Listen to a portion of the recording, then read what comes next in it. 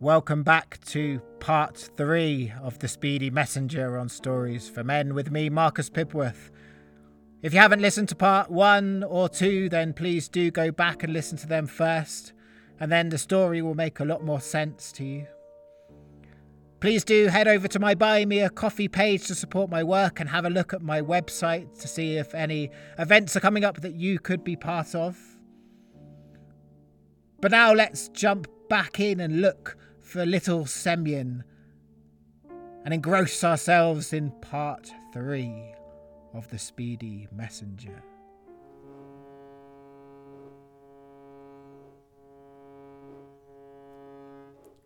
So when we left little Semyon, he had fallen over the cliff, he'd been thrown over the cliff, and there we may think he met his end. But no. Out of the sea came a giant hand, the hand of the Sea King, as foreseen by those hermits so long ago. The Sea King dragged little Semyon down to the bottom of the sea to his palace. And he placed little Semyon in a dungeon. In the deepest, darkest dungeon.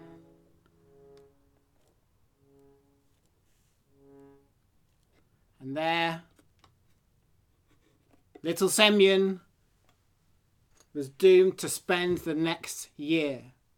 A whole year.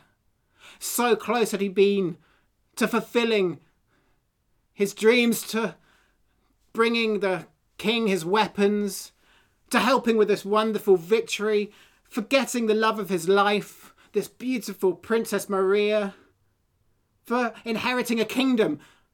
And now he was forgotten about in a dungeon. Oh, how he wept. He wept and he wept and he wept. He was bored. He was frustrated and he was upset. He was sad, beyond sad. And after a year passed, the Sea King brought him up from the dungeon. Are you bored, little Semyon? Have you wept? I've wept so much. I have wept and I have wept, said little Semyon. Do you want to go back to the land of men? Yes, more than anything. Please let me go. At midnight tonight I shall place you on the shore. And when the sun comes up, you will be free. At midnight, the Sea King did place little Semyon on the shore. And then he himself returned to the sea, and little Semyon waited. And he waited, shivering on the beach, until just before the red sun was about to burst over the horizon, the Sea King came and snatched him back and took him back down and placed him once more in the dungeon. For a second year, little Semyon was trapped in a dark, dark cell, a dark, damp cell, forgotten about, weeping, eating just stale crusts of bread when it was provided, rats when there was nothing else. His hair grew, his beard grew. Another year passed, and the Sea King once more brought him up, and he said to him, little Semyon, have you wept? Little Semyon, are you bored? I am so bored and I have wept. I have wept and wept and wept. Please let me go.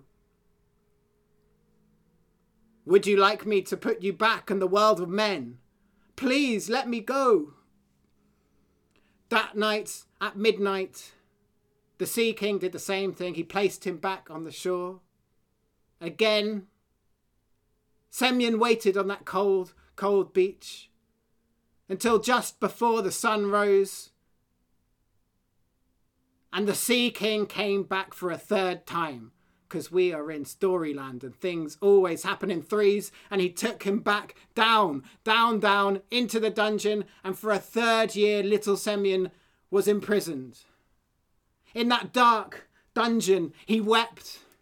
He wept and he wept. He thought about all those things he hadn't got, all those things he'd lost. His hair grew, his beard matted, his hair matted, what's left of his clothes rotting away until his pale body, with the sun absent from his skin for so long, until after that third year had passed and once more the Sea King took him up from the dungeon. Have you wept, little Semyon? I have wept and wept and wept and wept. I am so bored and I have wept. Would you like me to release you to the world of men? Please let me go. For a third time, little Semyon was placed on the beach at midnight, and the Sea King himself went back to the sea. Little Semyon waited. Please, let me see some sun, please. And this time, the sun pushed through over the horizon. Imagine those rays, 3 years since he'd seen the sun. Oh, it was blinding. He covered his eyes. But he knew in that moment that he was free. He didn't know why, but he went back to look at the bayberry bush to see if the weapons were there, but no. He went to that battle site and he could see the remnants of a battle, but years old. And so he knew he must head back to the palace of the king. And so he did. He set off, and first he ran as that fleet-footed stag over woodlands and forest. Then he ran as the hare across barrow and burrow. And finally he flew and flew as that little bird with the golden head. And once more he got to that threshold of the palace, and he turned back into his human form. He burst through the big oak doors of the main hall. And there he saw a wedding just about to take place. A wedding between his beloved Princess Maria and that deceitful general.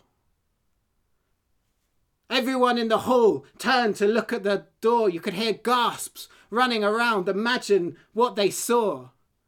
A man who had spent 3 years in the bottom of a dark prison. A man with matted hair and beard. A man naked. A man so dirty and smelly, none of those noble people in the palace had ever smelt anything like it, not even in their stables. But Princess Maria, she looked as she saw those eyes, those same eyes she'd seen before 3 years ago, and she knew who this was. She said, Father, King, listen to me. This man beside me, this general, is not the man that I should be marrying. It is this man, Semyon, who came and got your battle mace and sword. It is him who I should marry.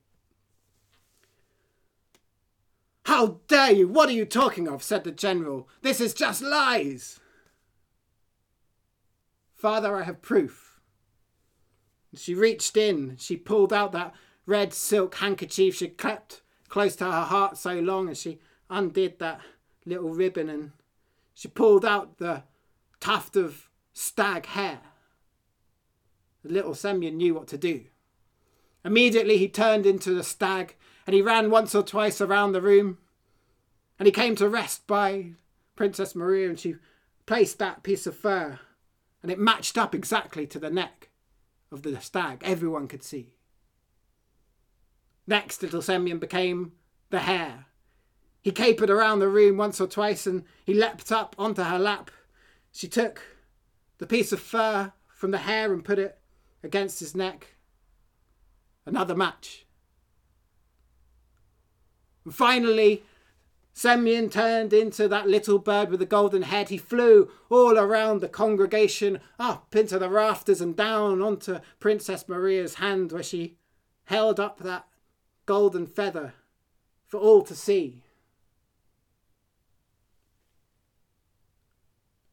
Semyon retook his human form, and the king could see that he had been lied to. "Take him away," he said. The men at arms grabbed the general, and he was dragged out of the room, and that is the last we ever will see of him. A wedding was to take place, but first, that wild man was taken away. He was cleaned and shaved and dressed in fine clothes. And soon he stood at the front of the hall next to the beautiful Princess Maria. And a wedding grander than any wedding that had ever been seen in the kingdom took place. They were married. And as far as I know, unless they have died, they still rule there today. And that, my friends, is the speedy messenger. We've got some time left, so let's just do a deep, deep breath together.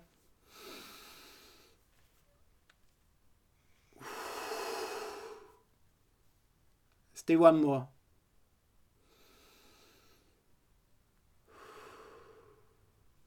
And then whoever feels called, say what jumped out of you, what was unresolved, what was resolved, what frustrated you, what filled you with joy.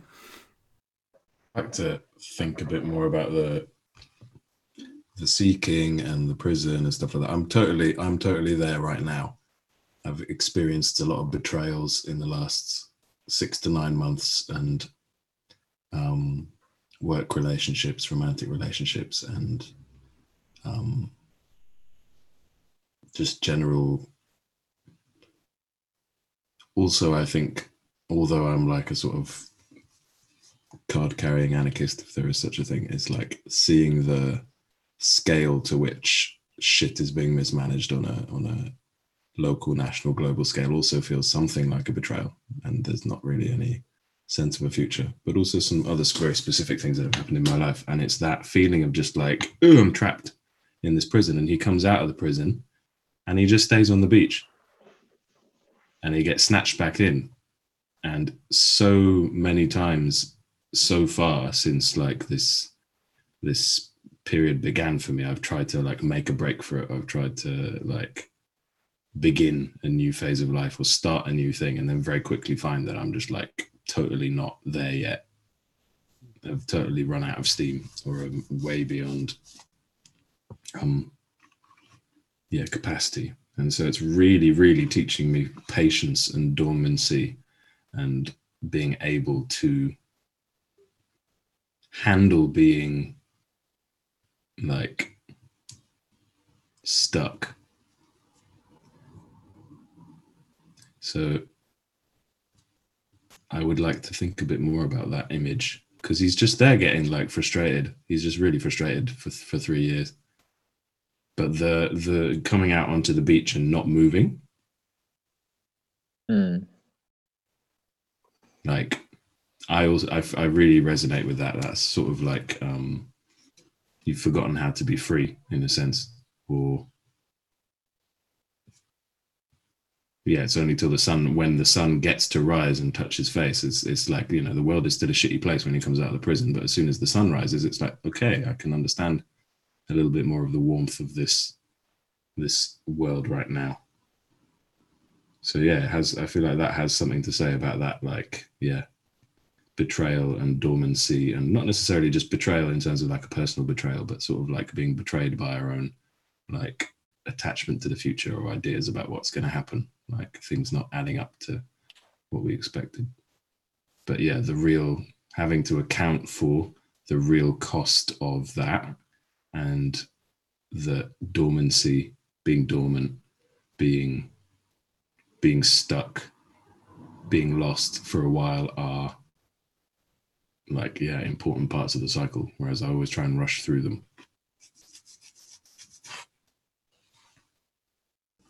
Yeah, I was thinking about that that part as well. I thought like the Sea King grabbing him 3 times. I thought on the third time, what I thought was going to happen was he was going to be like, "No, I don't have any more tears. I've given up." And then the Sea King was going to be like, "Okay, you're not. You've given up your like intense desires. Now you're ready to be free in the land of men. So I'll put you back." I thought it was going to be some type of like release your attachment type deal, but it wasn't. It was just like, no, I cried again, sucked again. I still want to go. And then I was like, okay, well, I have no idea what the reason is for these 3 years. It's just like kind of seems so arbitrary, but I really resonated with that as well. It's like sometimes you get in these cycles and you're just like, I cannot find the reason why this is happening. Maybe there is one, but it just seems like I'm in this. It's it happened again. How can I? Is there a lesson? Maybe there is, maybe there isn't. Maybe it's just going to end on the fourth time or the third time, so that really kind of resonated with me on some of the, like sometimes when you feel like you're cycling in challenges and, my personal development brain is like, I can like shift my energy out to get out of this kind of thing. But maybe sometimes I just got to go through it 3 times, for no reason that. So that was one thing. And then the other thing that really got stuck with me is Maria, she said she was going to wait and essentially she did as much as she could, but I mean, not thinking of her as like a romantic reward, but just like the idea, it just really put in me this idea that like the thing you love is like the thing you're seeking is also seeking you. And even if you go through those 3 years in the darkness, the thing you're seeking you is still kind of like waiting for you to show up and be who you really are, your wild, smelly self, and it's going to recognize you, and it's like, he never thought that in the dungeon. He could have never known that in the dungeon, but that thing that he was kind of, destined, but that thing in his heart that he was going for was also waiting for him to show up, and that just feels really good to think about that. Like the things I have in my heart that I'm pursuing or that I'm stepping into, it's like this idea that maybe I wouldn't have that implanted in me if there wasn't somebody or something waiting for me to show up that way. So that's what really got me there. And I really like that part. Thank you. This bit is the bit which when I first heard the story, that was the bit for me that I really identified with as well. And I think there's something about grieving and like this idea about like how we're, especially I think men, sort of encouraged to sort of just either move through grief quickly or not grieve at all, and sort of to hide that and to be sort of strong and like sort of like real men don't cry sort of thing. And I think there's something powerful, really, really powerful and necessary about grieving for the things that we've lost, or for the things that we haven't yet got to maybe, but also for the world. I think there's a lot of grief that we need to sort of process. Generational grief around sort of our sort of our smallness in some ways in the face of like what's happening and like with corporations. And I think there's something really, really powerful to say about grief. And I think sometimes you grieve for some time and you think, right, I've done it, now let's get on with it. And actually, no, you need to go down and really find that wild man inside and keep going and until you've done it all, and then probably do it again. And it really resonates with me a lot. Okay, good. I was thinking about the same point when he was sitting in a dungeon. But this is what he asked for. In the very beginning, he asked to weep, and this is why he got it. Because there no reason for the sea king. Because on the other hand, he could go home and marry Maria and live happily ever after. But he asked for grief, for weeping, because if he would not be weeping in this life, he would be weeping in the next one. Mm. So this is why he got what he asked, and it brought me when you were now speaking about the man and grief and this that men don't cry. On the other hand, men quite often ask for something they get then, and then they maybe not just men, but you want something and then you got it, and then you realize, well, if I wouldn't have asked it, I would maybe be happier. But then you need to go through it. So this was my observation, and nice picture. Thank you for that. Mm. Well, I really like what everyone said actually in this follow-up. And thank you, Marcus, for some amazing storytelling. It was just an extremely immersive experience for me. I guess the thing I'm left with is just I'm super impressed. I guess it's quite a common trait in a lot of fairy tales, but I'm sorry. I'm super impressed by Little Simeon's complete lack of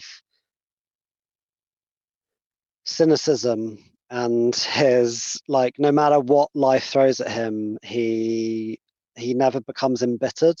He just kind of carries on his mission, and I think that contrasts like so harshly with the world I perceive us to live in, you know, a world, and maybe it ties in with the kind of entitlement thing I mentioned earlier, but just the sense of like, as individuals, as like individual strong men or strong humans, it doesn't have to be a masculine thing, but I think in a way it is, you know, we can gain some power over our lives and have control and manifest our dreams and all of that stuff. And yet Little Simeon is, firstly, he's little Simeon, and secondly, he lives in a world of gods, of power, of like mystical forces, like completely out of his control. And he's got this calling that he's gonna have to weep for, and he does it, and he goes ahead. He doesn't become embittered or cynical, and I find that incredibly inspiring, and it leaves me with an awareness of our lack of awe-inspiring mythology or gods in so many of our worlds in the modern day, on modern day Earth, and how that contrasts with Simeon and his world. For me, we're talking about Little Simeon, but after his 3 years in the dungeon with the Sea King, he's not Little Simeon anymore. He's transformed into a man. He's released to the land of men. So for me, it's like a rite of passage that he had to go through, and which goes with grief and weeping and being bored, apparently. So it's the growing up phase for me. And maybe for like Rodri and David mentioned, sometimes it's you have to wait for 3 times for it to be allowed or to get where you want to get to.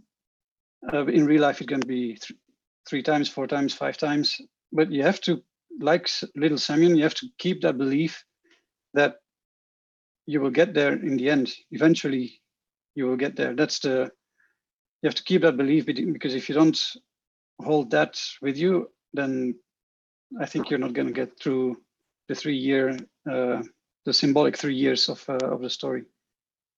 Yeah, I'll just, yeah, if it's okay, just one thing that leading on from that, I guess, from Dominic was I was thinking about the general and the fear when I was in the story, or what if I'm the general and I'm found out as a fraud, or somewhere I shouldn't be. But then when Dominic was talking there about the rites of passage and going from being a boy to becoming a man, I was really thinking about how it's important that we don't obviously have those rites of passage in our Western society so much. Well, I certainly didn't.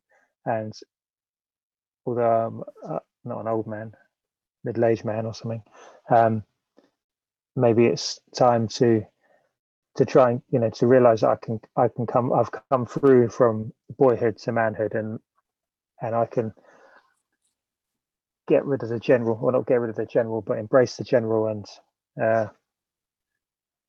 be this different type of man as well. I don't know if that makes sense, but something that stuck or resonated with me was just the whole trying to understand when this fairy tale was written, and it's timeless, for want of a better phrase. There's stuff that kind of I assume was really relevant when it was written. There was obviously a message to it, and however many decades or I don't know, hundreds of years later, there's still the world we're still asking ourselves those same questions all this time later. And I think that says something about human spirit and human nature that is timeless, and that's what really struck with me.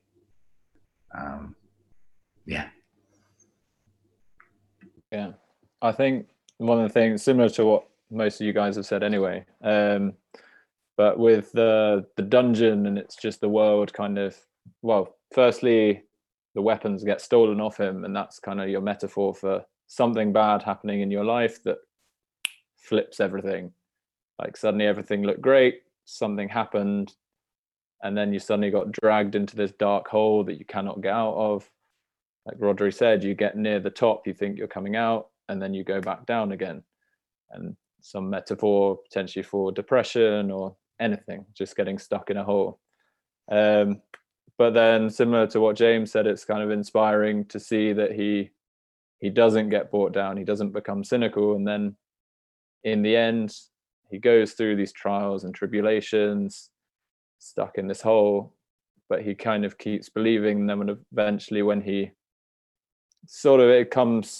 gets through it. Similar to David said, it didn't seem like any significant sign like, I see the light. But suddenly after this period of time, suddenly has a breakthrough, and he gets through, and he doesn't give up. And I think that's kind of a thing to look at. Like, it's inspiring. Just keep the belief. Yeah, don't give up on yourself, kind of thing. Thank you. And where, Scott, you have to go like in about a minute on the dot. Did you? I think I'm still processing quite a lot of the story, so I maybe don't have anything to add apart from I really like the question, what remains unanswered, and I think I'm just gonna hang out with that question for a bit and try and feel my way into an answer around it. I think there's probably for me the wider story is a metaphor for us searching for a way to be a man in the world. And there's many men that appear in this story successfully and unsuccessfully, and the journeys that they go on, and this question of what remains unanswered is sort of a live question, right? In my life right now, like, what parts of my life remain unanswered? What quests do I still have to go on? So I really like that question. I'm going to hold on to it. And as I said in my chat message, just wanted to thank everybody. It's been really amazing. My intention was to kind of see what connection there was, and much love to everybody. I felt very connected. Lots of different countries, lots of different people, and Yeah, lovely to see some old faces and really lovely to see some new ones too. So thank you, everybody, and especially Marcus for bringing this together. Thanks, Scott. Thanks, everyone. Marcus. Yeah. And there we have it. Thank you for joining for all 3 parts of Little Semyon's journey. I hope you enjoyed it. I hope you got something out of it. Were there parts of the story that resonated with you? Were there characters you connected with, characters you didn't connect with, characters you thought were underrepresented? Were there things that frustrated you, things that brought joy to you? Did you see areas of your life reflected in the story or areas of society reflected? What about the discussions? Did you listen to them? Did you connect with any of the points? Did you disagree? Did you agree? Please do contact me.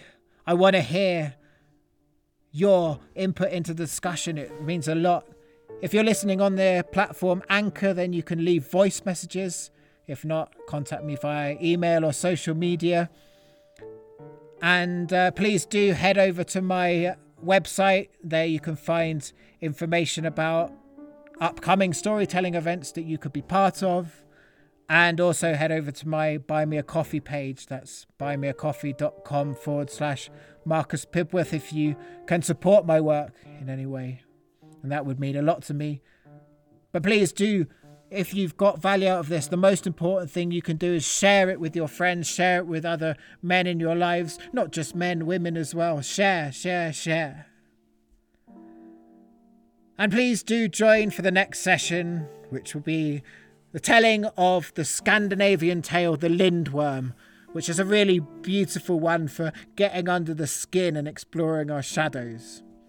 So thank you for joining us, for joining Little Semyon, and for joining the rest of the men. And I hope to see you back here next time. Goodbye.